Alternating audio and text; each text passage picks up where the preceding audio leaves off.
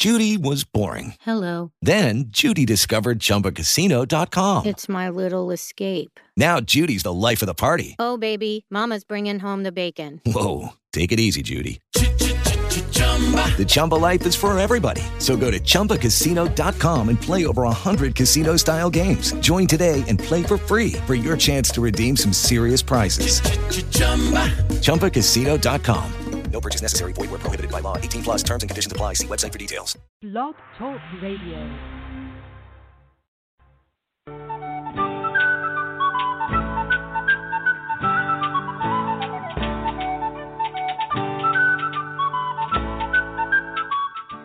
Welcome to the Spiritual Unity Radio Network, a station dedicated to the concept that all manifestations of the divine are equally valid.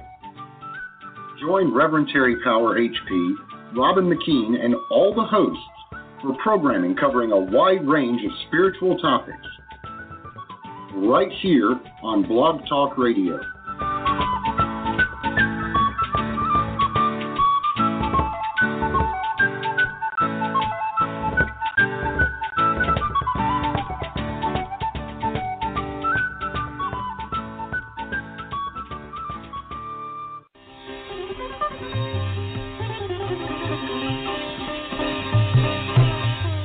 Welcome to Ujjvala Radio, a show dedicated to love and passion, and the power they have to transform our lives. Now, find a comfortable place to sit, relax, and enjoy the show. And now, here's Terry and Robin.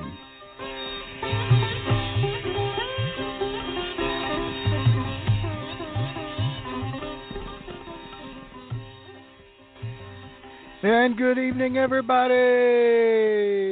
Good afternoon, good morning, good wherever in the world you are. This is Reverend Terry Power, and you are listening to Ujjvala Radio on the Spiritual Unity Radio Network. And I am joined tonight, as all good nights, in fact, about every night, for the most part, by my amazing, beautiful, talented, wonderful, caring, forgiving, amazing wife. Hi, Robin. Don't oversell me, okay? Hi, honey. I love you. You're funny. I love you too, and the people at YV, I love you too. So you've got a fan club going on there, so it's all good. I don't know about that, but okay. If you think so, that's fine. So, let's see. So tonight, a couple of exciting things. First of all, I'm giving an opportunity that tonight is an open night. We've had some questions emailed in. We've got a couple of questions in the chat room. And we're just going to have an open question and answer session. Call in at 646-564-9714 and ask us your question. No topic necessarily, about Ayurveda, nutrition, yoga, meditation. And yoga, again, is not just, asana. It is, really, the 8 limbs. So, it starts off with a way to live, and then moves all the way through to meditation and a degree of enlightenment. So understand that, call in and ask any questions about any of that. Robin's ready to talk with you about Ayurveda, nutrition, cooking. And so, again, that number is 646-564-9714. So with all of that said, though, tonight we are announcing we're launching a special workshop that will be held live on November 15th. And it is a holiday survival guide workshop. I mean, we're coming into the holidays. Winter is coming, and so are the relatives. And And, all of the stresses, and of course, today and all of the stresses that will go on with the conversation about the outcome of today and elections and all of that,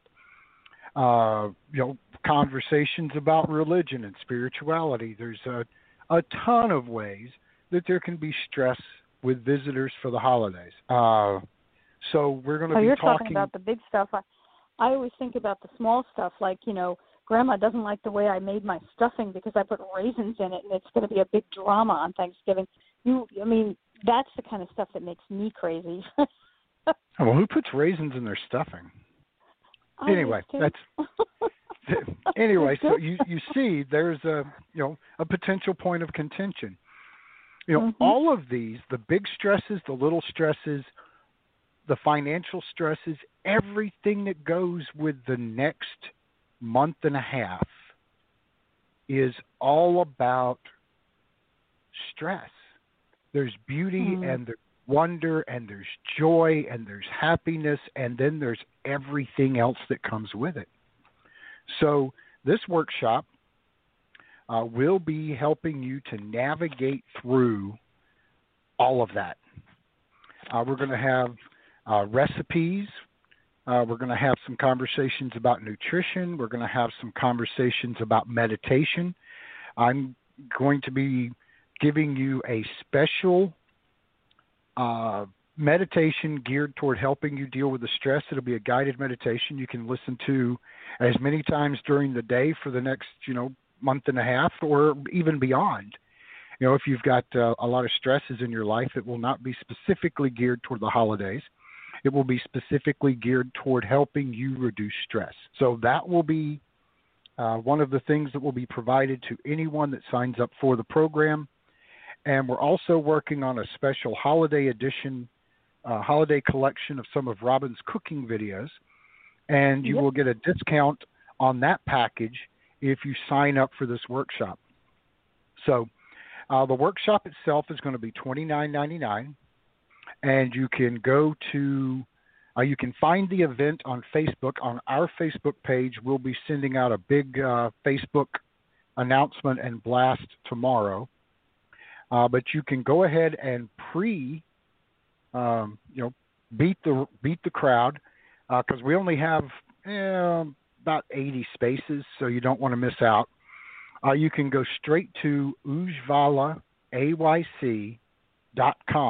And that's UJJVALA-AYC.com.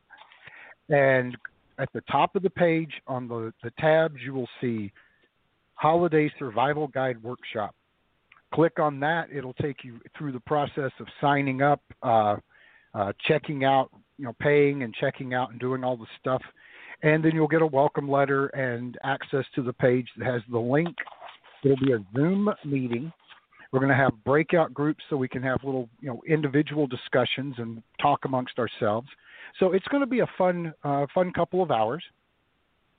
And we're also going to talk about the financial stresses that face people going into the holidays and how best to cope with that and make your budget dollars stretch and still be able to feed people good, nutritious, healthy food. I know some people don't think of the holidays as being a time to eat healthy, but all the more reason to do it when you're feeling, under the gun, stressful. And also there are a lot of things that are very reasonably, that you can stretch that are very reasonable that you can put into your budget over this holiday season, over the winter. Yeah, and most of the foods that are traditional for the holidays are not necessarily bad for you. It's, quantities. If you're keeping an eye on your quantities and not being a glutton, then really the holiday eating isn't necessarily bad for you. But Robin's going to teach you a couple of methods for tweaking it to make it even a little more, good for the body. So all of that in a 2-hour workshop live with Robin and myself, and all of that, again, for $29.99. So go to the website and sign up now. Don't miss your chance, because when space runs out, I don't know if we'll be able to run this again with our schedule through the holidays. So go ahead and get in on this one and get your discount for the holiday collection of cooking videos, and also your free guided meditation to help you reduce stress through the holidays.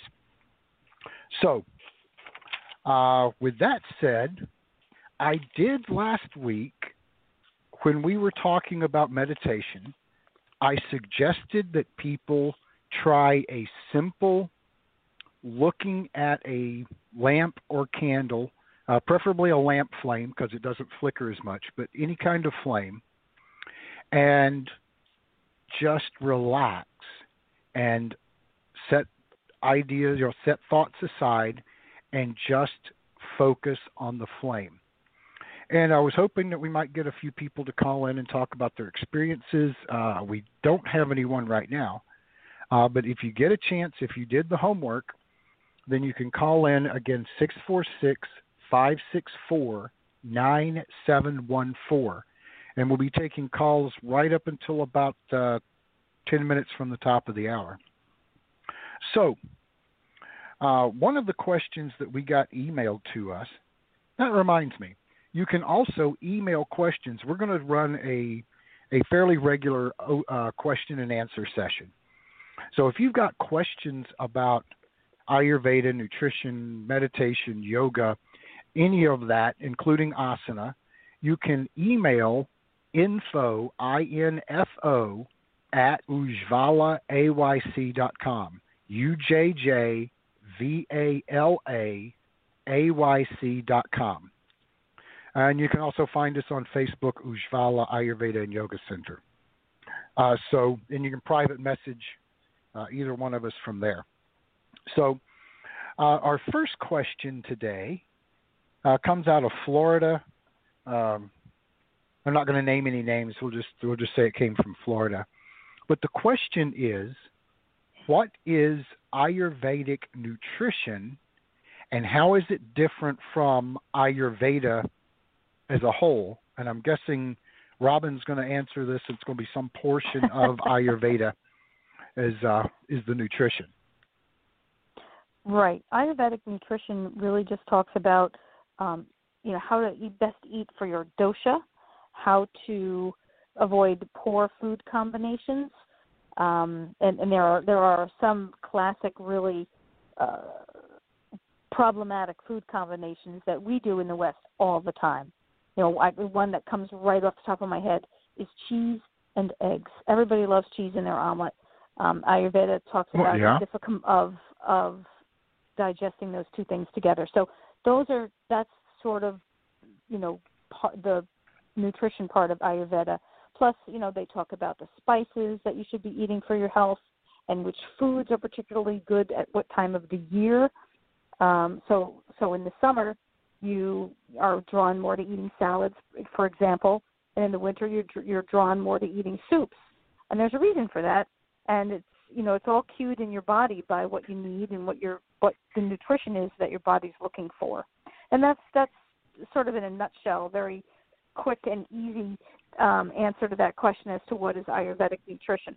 Ayurvedic nutrition is, of course, part of the whole Ayurvedic system, medical system. Ayurveda is a holistic, whole body, whole mind, whole spirit system, and it takes into account every aspect of you. That you have your physical body, you have your subtle body, you have the body of your mind. There are I think there are 7 different bodies. So nutrition is just one part of that whole that Ayurveda does to your individual person. Every individual is different, and so your Ayurvedic nutrition might be slightly different than somebody else's Ayurvedic nutrition. What's the saying in Ayurveda is that one person's poison is another person's cure. So that just reflects that everybody's different, and you have to find your Ayurvedic what Ayurvedic foods are best for you, and that's why you need Ayurvedic practitioners.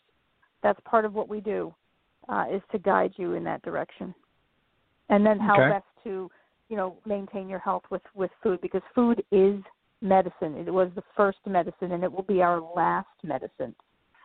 Everything should be treated with food first. 80% of all disease in the United States could be exercise modifications, lifestyle modifications. That's an amazing statistic. This is why Ayurvedic practitioners are so needed right now. No, absolutely. I mean, and treating the whole body versus treating the disease. Seeking wellness versus disease management. Absolutely. Western medicine, for all of its advances, spends all of its time treating disease.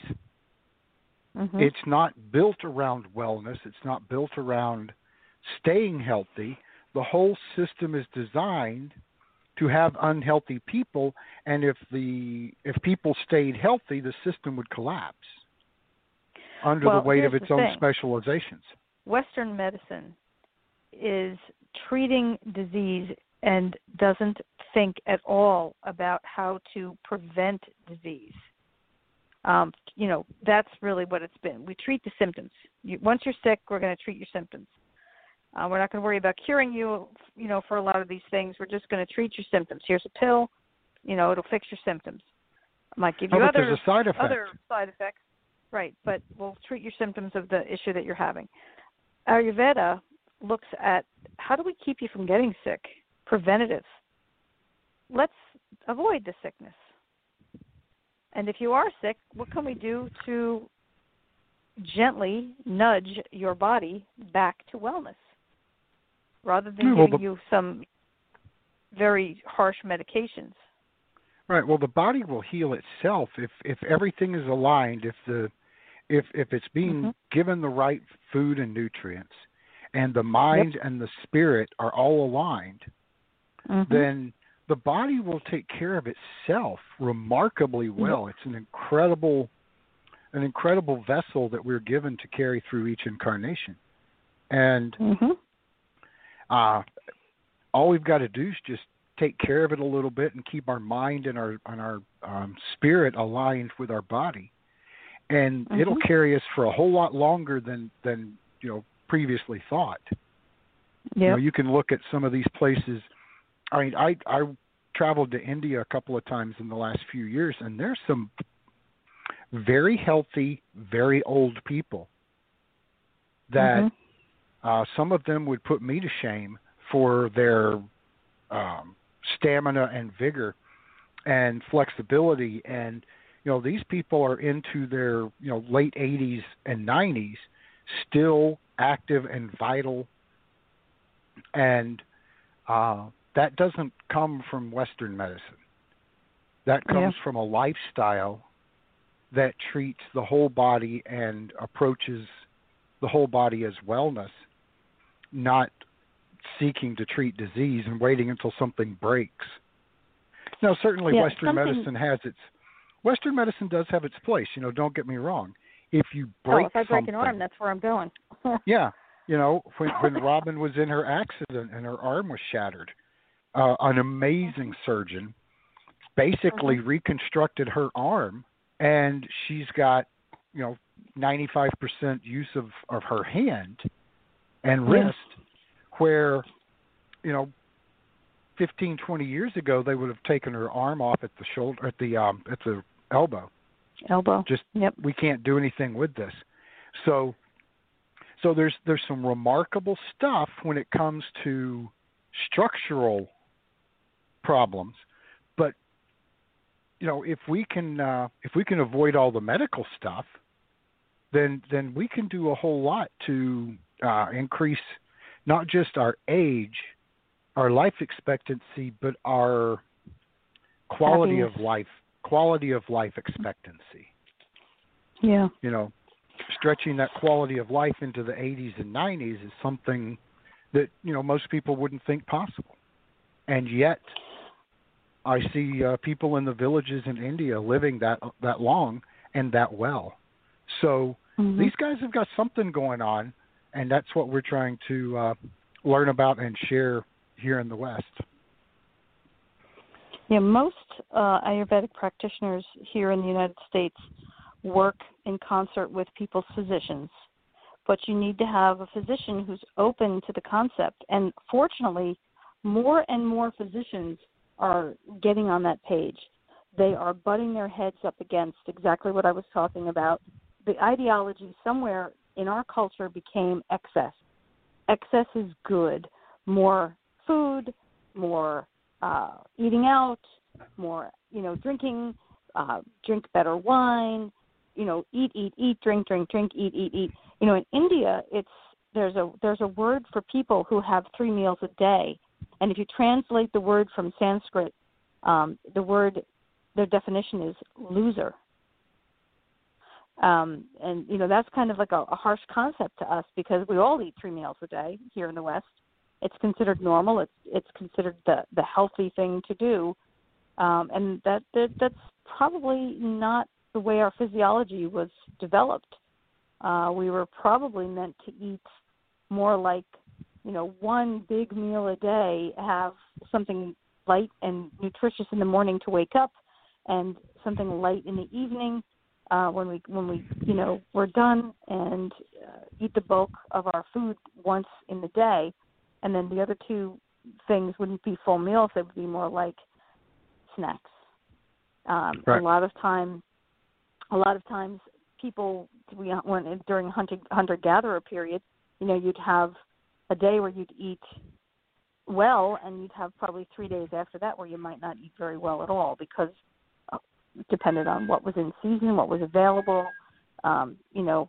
Were the hunters able to get something, or were you just going to be eating nuts and berries and seeds that the grains that the gatherers would gather. So, right. We were not ever programmed to eat the meat-heavy diet that we're eating. That we were never programmed to eat the excess amount of portion of food that we are eating in the West, and it's showing in our diets. It's why so many Americans and Westerners in general are overweight, are suffering from diabetes, heart disease, high cholesterol, high blood pressure. These are all things that are treated through diet. And Ayurvedic nutrition has known this for 5,000 years, and it's tried and true. Okay. I've said this before, that if you look at India right now, they are getting away from their traditional Ayurvedic diet and becoming a more westernized diet, and they are having an explosion in India of diabetes.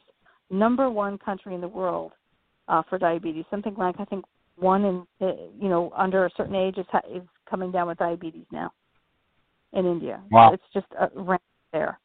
So that's why Ayurvedic nutrition is so important. All right. Well, let's move on. We've got a few more questions. Okay. So the next question kind of follows along. They ask, how can I find out what my dosha is? And then what do I do with that information when I have it? Now I'm gonna lead off, if I may, with we will very soon have a dosha quiz on our website. There's a couple of technical difficulties, but it is in the works, and we'll hopefully, before the workshop on the 15th, we'll have that dosha quiz up and running. So what are other ways that someone can get their dosha information? I guess we could send them the quiz and they could fill it out and email it back. Yeah, they could. We could absolutely do that. That's actually a really good way. If you're interested in getting a quiz from us, send us an email at which email address do you want them to use? Info. Yeah, info, info at Ujjvala.com. Ujjvala AYC.com. Yep. And just say, dosha quiz request, and you'll get actually 1 quiz which you will need to print out twice and take the quiz, and then send it. You can scan it back, or you can just copy it into an email twice and take it twice. And the first time you take the quiz, you're going to take it with how was I? Answer the questions as to how you were when you were young as you can remember. And then you're going to take the quiz and you're going to answer the same questions for how you are right now. Not last week, not next week, but how you are right this minute when you're taking the quiz. And then you're going to send us back the results. And then I will email you back with some information about your results and how to proceed.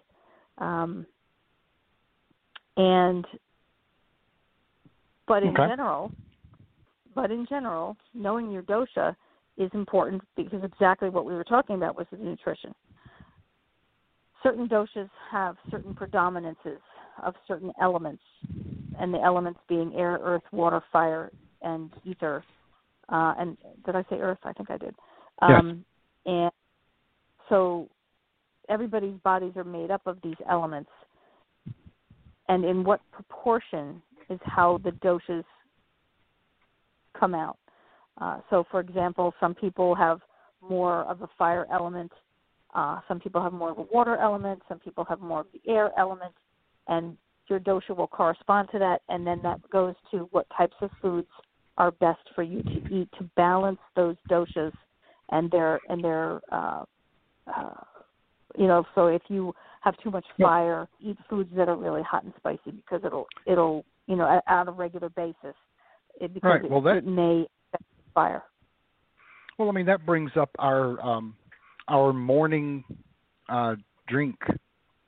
Our morning, you have ginger and lemon, and then and that that little tea made with ginger and lemon. You make mine with ginger and lime, because the lemon is warm and adds to the fire element that I have a preponderance of. Yes. Whereas the lime is cooling. So something as subtle as whether you put lemon in your tea or lime in your tea could make a big difference in your day-to-day wellness. Because remember, this isn't just about fixing something. This is day-to-day wellness. And if I can add cooling to my diet, then that helps counteract some of the extra fire, whereas someone else might need the warming, counteract, say, the water and earth of what's called kapha. And so, I mean, that's just one example of, something so subtle that you wouldn't even think about it in the West. I didn't think about it. Robin shared that with me because she started seeing the effect that the lemon every day was having on my wellness, and switched me over to the lime, and it made a huge difference. So I'm sure Robin will tell you a whole lot more, but I just wanted to share that one thing that's personal to us, and that we noticed something so simple. Yeah. Yeah, it's so the doshas, they sort of help you to know what things to eat, and as Terry said, something as simple as replacing lemon with lime can make a huge difference in your how you feel every day. And once you know your dosha, you can make those kinds of choices and actually document, if you're the journaler type, exactly how you feel. And I usually recommend people do it for at least a couple of weeks to feel some of the changes and be aware, because it sounds silly, eating lime instead of lemon, it will make a change, but it really, really does help. And there are so many other little food combination things that are for your specific dosha that are going to make you feel better. So if you're interested and you need to find out what your dosha is, you certainly can email us, as we said, info@Ujjvala AYC.com. Yay. And I'll get back to you. Yeah. All right. So what other questions do we have? Do you have any over there? Let's see. I did have. Oh, I had written some down that had come in. Hang on. Here we go. The next one actually is probably going to be Terry. I'm looking at this. It says, how long should I meditate? And what position is best to meditate in? Like how to sit, I guess, is what they mean. Yeah. Okay. Well, I mean, that's a very broad topic, and it's probably a whole show. Yeah. But the long and short of it, see, how long should I meditate? How the long and short. Anyway, so how long should you meditate? Well, that's going to depend on a lot of factors. First of all, nobody expects you to sit down and begin meditating and meditate for an hour or even 30 minutes. Let's face it, in the West, we are trained to be constantly stimulated, to be constantly thinking, to be constantly in touch with every random thought that goes through our minds. And typically we're taught to, blog them or Facebook them or whatever, Instagram them or whatever method of expressing ourselves we have at our fingertips. And that's often to our detriment, frankly, because sometimes if you, cool off before you, tweet something, you're probably going to be healthier and happier. But meditation takes practice. And, I talked at the top of the show about the homework assignment I gave last week, and I'm going to repeat that. Take a simple candle, or I prefer an oil lamp that really looks like a small bowl with a pinch pot, really kind of thing, with a little spout pinched into it.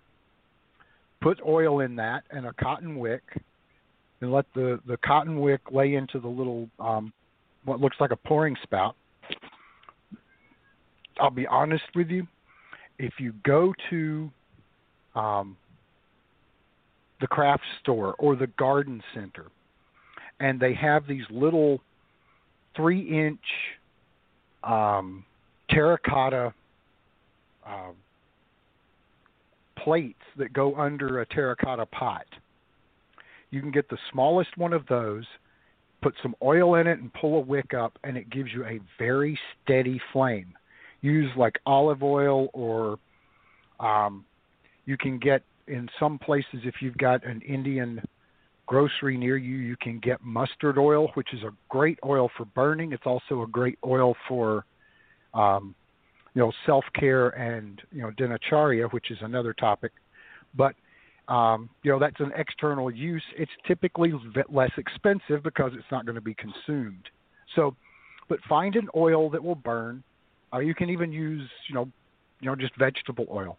But something to put in it and a little cotton wick, it will give you the most amazing steady flame. It won't flicker nearly as much as a paraffin candle will. And look at that candle, look at that lamp, that flame, and relax. Blink when you need to. This isn't an exercise in staring down the candle. Blink when you need to, but focus on the flame. When a thought comes in, just treat it like your child while you're doing something important. Say, I'll get to you in just a minute. I see you. It's okay. I'll get to you in just a minute. Every thought that comes in, don't wrestle with it. Don't fight it. Just acknowledge it. Say, yes, I need to think about dinner. I'll think about that in a minute. Yes, I know I need to get the kids after school. I'll deal with that in a minute. And whatever thought comes in, just set it aside and work on focusing on nothing but that flame. If you can do that the first time for 5 minutes, then you're already well on your way. Most people, myself included, when I started doing this, a decade or so ago, probably longer. We'll not talk about how long, but I couldn't sit for 5 minutes. and look at a candle or a flame. Now I can, depending on what's going on around me, and I mean it's going to change day by day, I can go, 20, 30 minutes before I get distracted. If I had a little more, quiet space, then, I could go longer. The point is, the time you spend doing it isn't, the length of time isn't as important as the quality of it. If you can spend 15 minutes a day sitting and meditating, and that's just one technique. There's a variety of techniques we could talk about. We did a show last week on meditation, and I could do another probably 2 hours. But, pick one technique, something simple like that to get you started. And if you have any more, or if you want to work with me on other techniques, again, you can email us info@ujjvallaaYC.com, and we'll get with you and work out some kind of practice that we can work on together. Now, as for position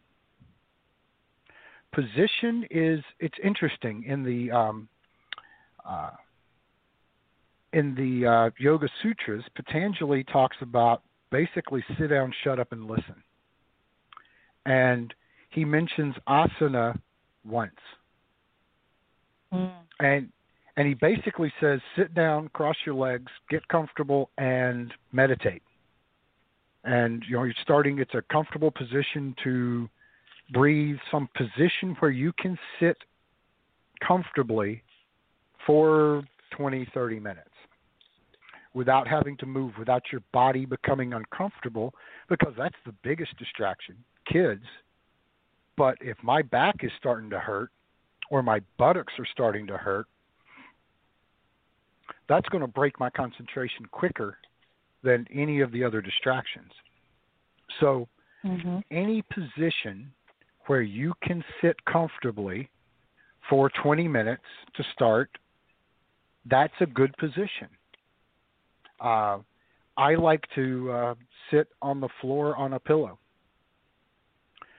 Simple, cross my legs. I'm not even going to try with my knees and the number of poles I've climbed in my life to try to twist my legs up into the lotus position. Maybe one day I'll get there, but right now I just sit simple, cross my legs, sit with the lamp at the level with my shoulders and my eyes, so that I can just sit and comfortably look at the light. And it could be, a statue. If you're particularly into a particular deity, certainly look at that statue instead of the flame. Whatever it is, it's just a focal point. But any position, if you've got if you have problems sitting on the floor like that, lean against the wall. Sit in a straight back chair, something you can lean back and straighten your back, pull your shoulders back, but sit upright. Then that is certainly a good position, and you can use the chair or the wall to support you.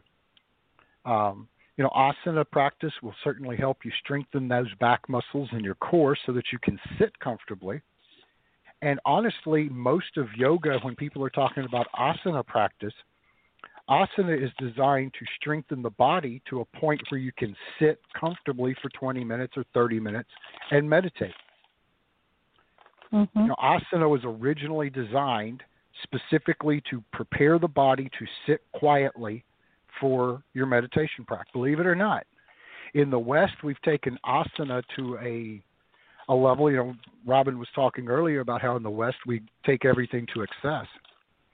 And asana is one of those things that we've taken, and we've taken that one part of the 8 limbs and we've run with it and built it into a whole industry when it was intended to be a small portion of an overall practice of yoga geared toward meditation and enlightenment. So, Eastern concepts versus Western concepts are interesting play. So I hope that answers the question to a certain degree. If you have any questions about this further, again, email info@ujjvalaayc.com, and we can get together and explore this further. What's next? The next question, I know probably, I think we've talked a little bit about this before in the air, but I think there's so much confusion about this topic that I think it bears repeating. The next question is, what is karma, and how does it affect me? Okay. Eastern versus Western concepts of karma. All right.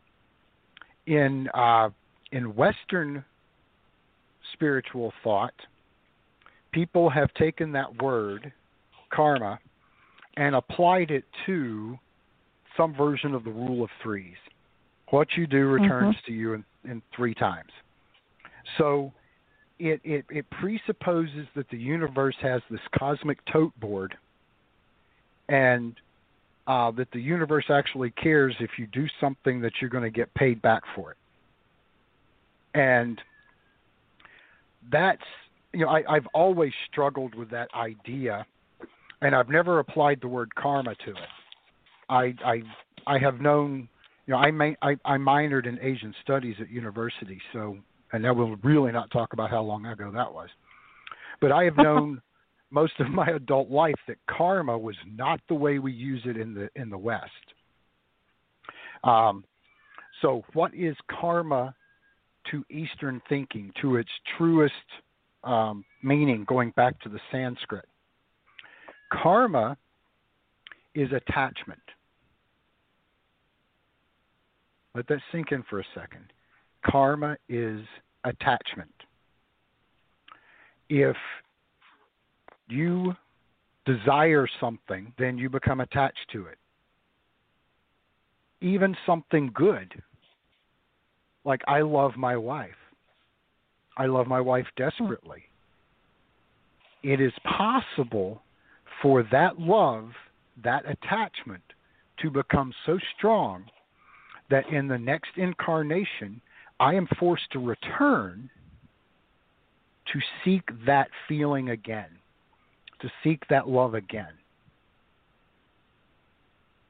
That attachment would keep me in the cycle of reincarnation, the cycle of rebirth. The idea of karma and working toward removing karma, because any karma is attachment. Any attachment could bring you back. So the idea of releasing attachment means to have a healthy love, but understanding that is temporal in this incarnation, and to enjoy that relationship and to nurture that relationship, but not to grasp it so hard that it causes you to be stuck in a cycle of rebirth. I mean, it could be something as simple as I love chocolate milkshakes, I love donuts, I love, whatever. But it can also be bad things. More often people think about the bad things, that you do this and then it's got an attachment, with it. There's a, guilt attached to that action, which then becomes a cycle of thinking and attachment. If we're really attached to the outcome of a charity that we do, and we want to get some recognition for it, there's an attachment there. We didn't do it simply because it was the right thing to do and let go of the outcome. Very often we do these things and we want our name in the paper, or we want to be recognized in some way. That wanting is attachment. So the releasing of desire is the idea of removing or letting go of karma. Now, some philosophers suggest that karma follows us from one incarnation to the next, and that may be true, but that is a past attachment that forced us into the cycle of rebirth. And so that past attachment could cause us to reincarnate and have to do this again, but the goal of each incarnation in Eastern thinking is to remove attachments. That's particularly hard for a householder, someone who's not a renunciate. Because you've got real life. And that goes back to the how long should I meditate question as well. As a husband and a father, I have responsibilities. I have dharma. And that's another word that's misconstrued and misused in the West. Dharma is not your life goal or your life purpose. Dharma is the rules attached to the roles that you assume.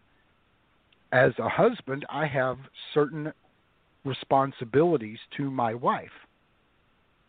As a father, I have certain responsibilities to my children. As a teacher, I have certain responsibilities to my students. That's dharma. Those responsibilities have to be met, or I'm living out of sync with the universe. So, how much time should you spend meditating? Well, certainly no more than you can afford and still get your responsibilities taken care of. So, all of these questions are way bigger than one show, certainly bigger than the time I have tonight. But we can certainly look at having additional conversations about this, and I look forward to additional questions. And let's see.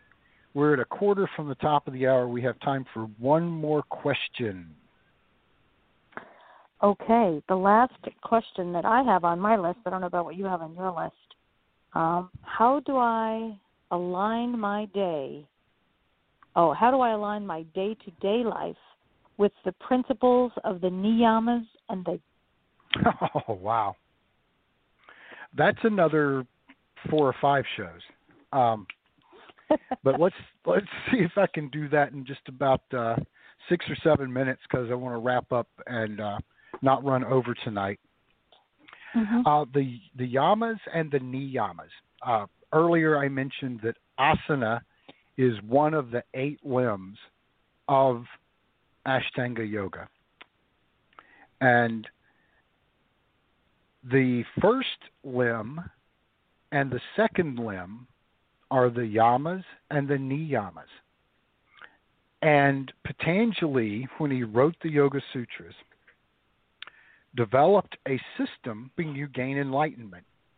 Understand, that's all the Yoga Sutras is supposed to do. It's supposed to help you obtain enlightenment. So he believed and he wrote that the first step was to start regulating our behaviors. How about that? A Eastern idea of the thou shalt nots. Thou shalt not commit violence. That includes violence against yourself. Pause for a moment and think about how many times you say you're inside your head bad things about yourself. Well, that violates ahimsa. You have committed a violence against yourself. How many times do you complain about the other drivers? How many times do you complain about the other people in line? Those are all examples, subtle, but they are examples of violating ahimsa, which is nonviolence. A violent thought is still violence. It still affects you. It may not affect the other person. The other person may be completely blissfully unaware that you're whining and bitching about their driving. But it affects you. When you start regulating yourself, you begin to move toward a state where you can attain meditation and enlightenment. The yamas. So I've already mentioned ahimsa, which is nonviolence. Satya, which is non-lying, is essentially what it means. Telling the truth. Frankly, it's easier to remember. Asteya. Asteya is not stealing. These are all pretty simple rules for living in a polite society. This one's a little more complicated. It's called brahmacharya, and it means non-excess. I'll come back to that one in a minute. And then aparigraha, which is non-possessiveness, non-greed, non-hoarding. How much in the West do we spend time collecting stuff? I want more stuff. If I get more stuff, I'll be happy. If I just get that one more car or that one more statue or that one more, whatever, bonus, and the pool in my backyard and whatever it is, and we hoard and we keep it to ourselves. We're like smog sitting on our pile of gold. So true. And that violates aparigraha. We should not be hoarding. We should be letting, keep enough to live comfortably, certainly. Take care of your responsibilities. Again, dharma is the rule. Dharma is the first rule. So if you've got responsibilities as a mother, a father, there's actually responsibilities, dharma, responsibilities of a child to a parent. All of these, maintain dharma. Do what you need to do to take care of your family, certainly. But beyond that, hoarding is wrong. Parigraha is not hoarding. So returning to brahmacharya, non-excess. Now here we go, coming into the holidays, returning to our topic at the beginning of the show and our workshop and stresses at the holidays. How to eat right at the holidays. All of it's about non-excess. If you can maintain brahmacharya through the holidays, you will feel better on the other side of it. Now, often brahmacharya is interpreted as celibacy. And that is a misnomer. In my opinion, celibacy violates your dharmic responsibilities to your partner. Your relationship, physical relationship within healthy bounds is certainly part of brahmacharya, because brahmacharya means basically walk with God. So keeping things within healthy bounds, again, not excess. Here we go. Is certainly part of brahmacharya, but the absolute renunciation of physical pleasure is not part of the dharma of a healthy relationship.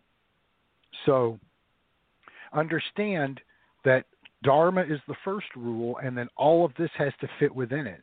Now, if you're a renunciate and you wander off into the forest and you stay under a tree for 3 days and have to move again so you're not attached to that tree, then certainly celibacy would become a factor. But as a householder, someone living in the world, dharma requires certain responsibilities, physical responsibilities to our partner. So brahmacharya is not celibacy in the traditional sense. And let's see, I'm going to hit the niyamas, which are personal practices. These are the thou shoulds, essentially. Satya is purity, so we should seek purity, cleanliness of our bodies, cleanliness of our minds, cleanliness of our souls. And again, the Ayurvedic nutrition comes into play because that will help us align our body, our mind, and our spirit. Santosha, again, we're seeking to release attachment and desire. What's the line from Harry Potter about the happiest man in the world wants everything he has and doesn't want anything more? So, that is Santosha. Tapas is self-discipline, and it's not like,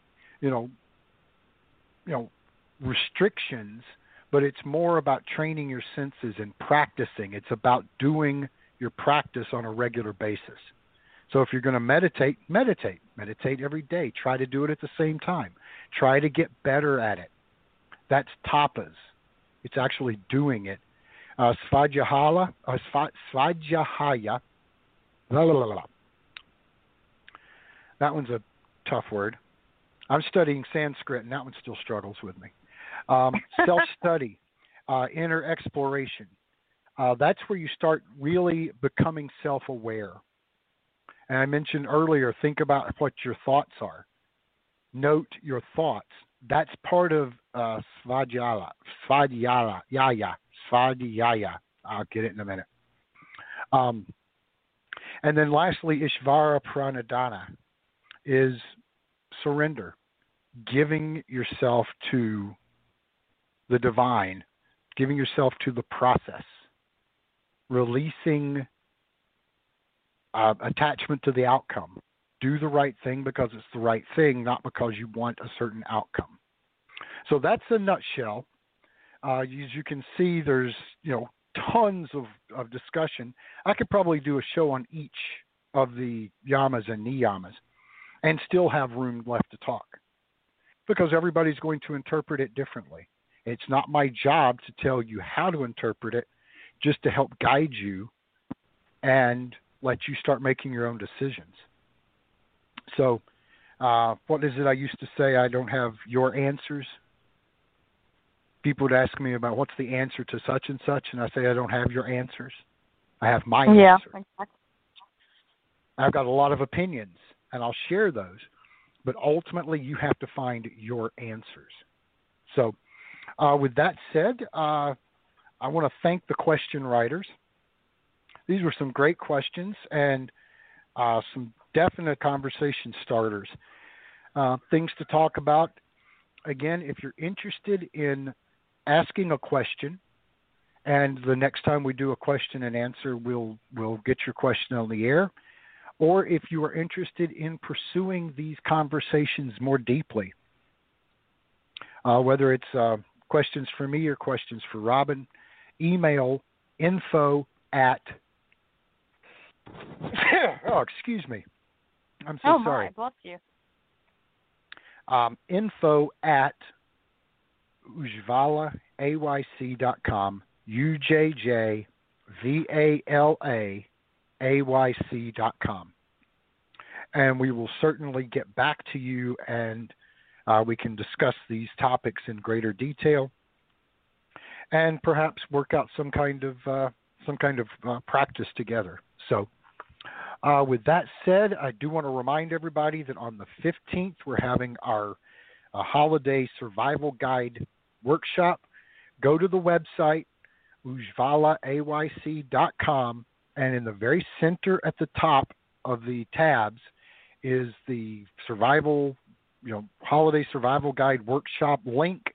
Click on that; it'll take you to a page explaining the whole workshop, and it'll give you a link there to sign up, and that will take you into the payment system, and it's $29.99, small price for all you're going to get: cooking with Robin, some recipes, a guided meditation by me, some meditation techniques to discuss, as well as just stress relief ideas and discussion, a couple of breakout sessions that we'll do, and all of that for $29.99. So you don't want to miss out.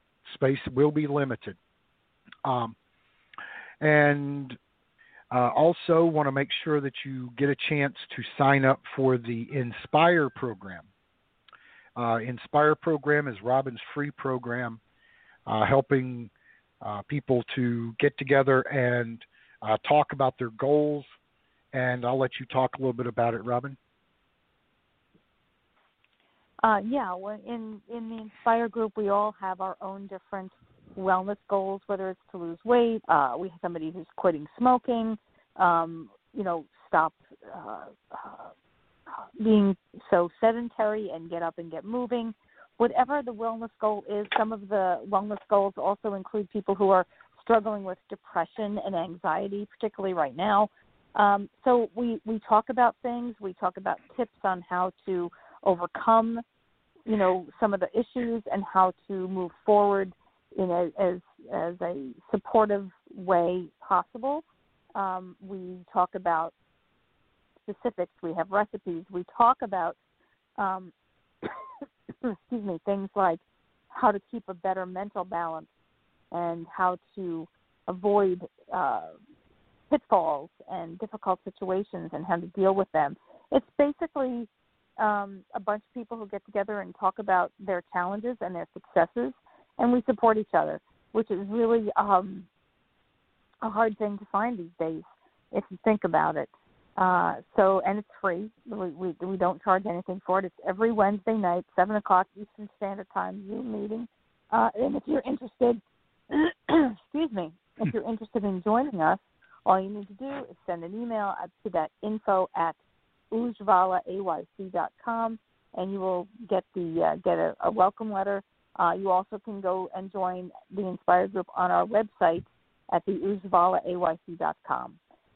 So either way, you can find the Inspire group. It's pretty easy to join. Yeah, on the website, if you look at the tabs across the top, second from the right is offerings. Mouse over that, and you'll get a drop down, and it'll say Inspire. And click on that, and it'll take you through the sign-up process. It's a free program. The idea is to support each other and to share. So with all of that said, we are at the top of the hour, and we try to get out of here by 10 o'clock so the people on the East Coast can get to sleep when they're supposed to. Ayurvedically speaking, they should be in bed by 9 or asleep by 10, unless it's Tuesday night when you're listening to us. So with all of that, I want to thank everyone, thank our question writers one more time, thank all of our listeners, thank my beautiful wife, and thank you, Don. Wish everyone a week filled with love and with wonder. Good night, namaste, and blessed be.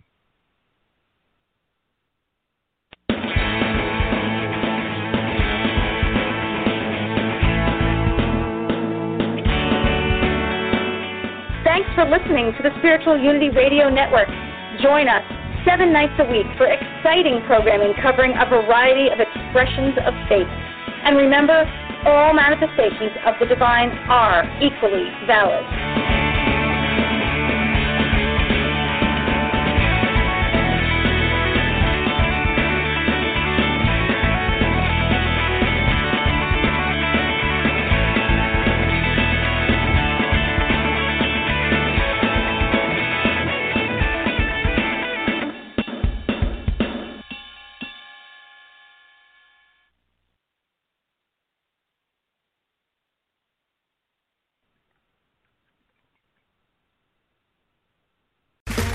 Okay, round 2. Name something that's not boring. A laundry? Ooh, a book club. Computer solitaire, huh?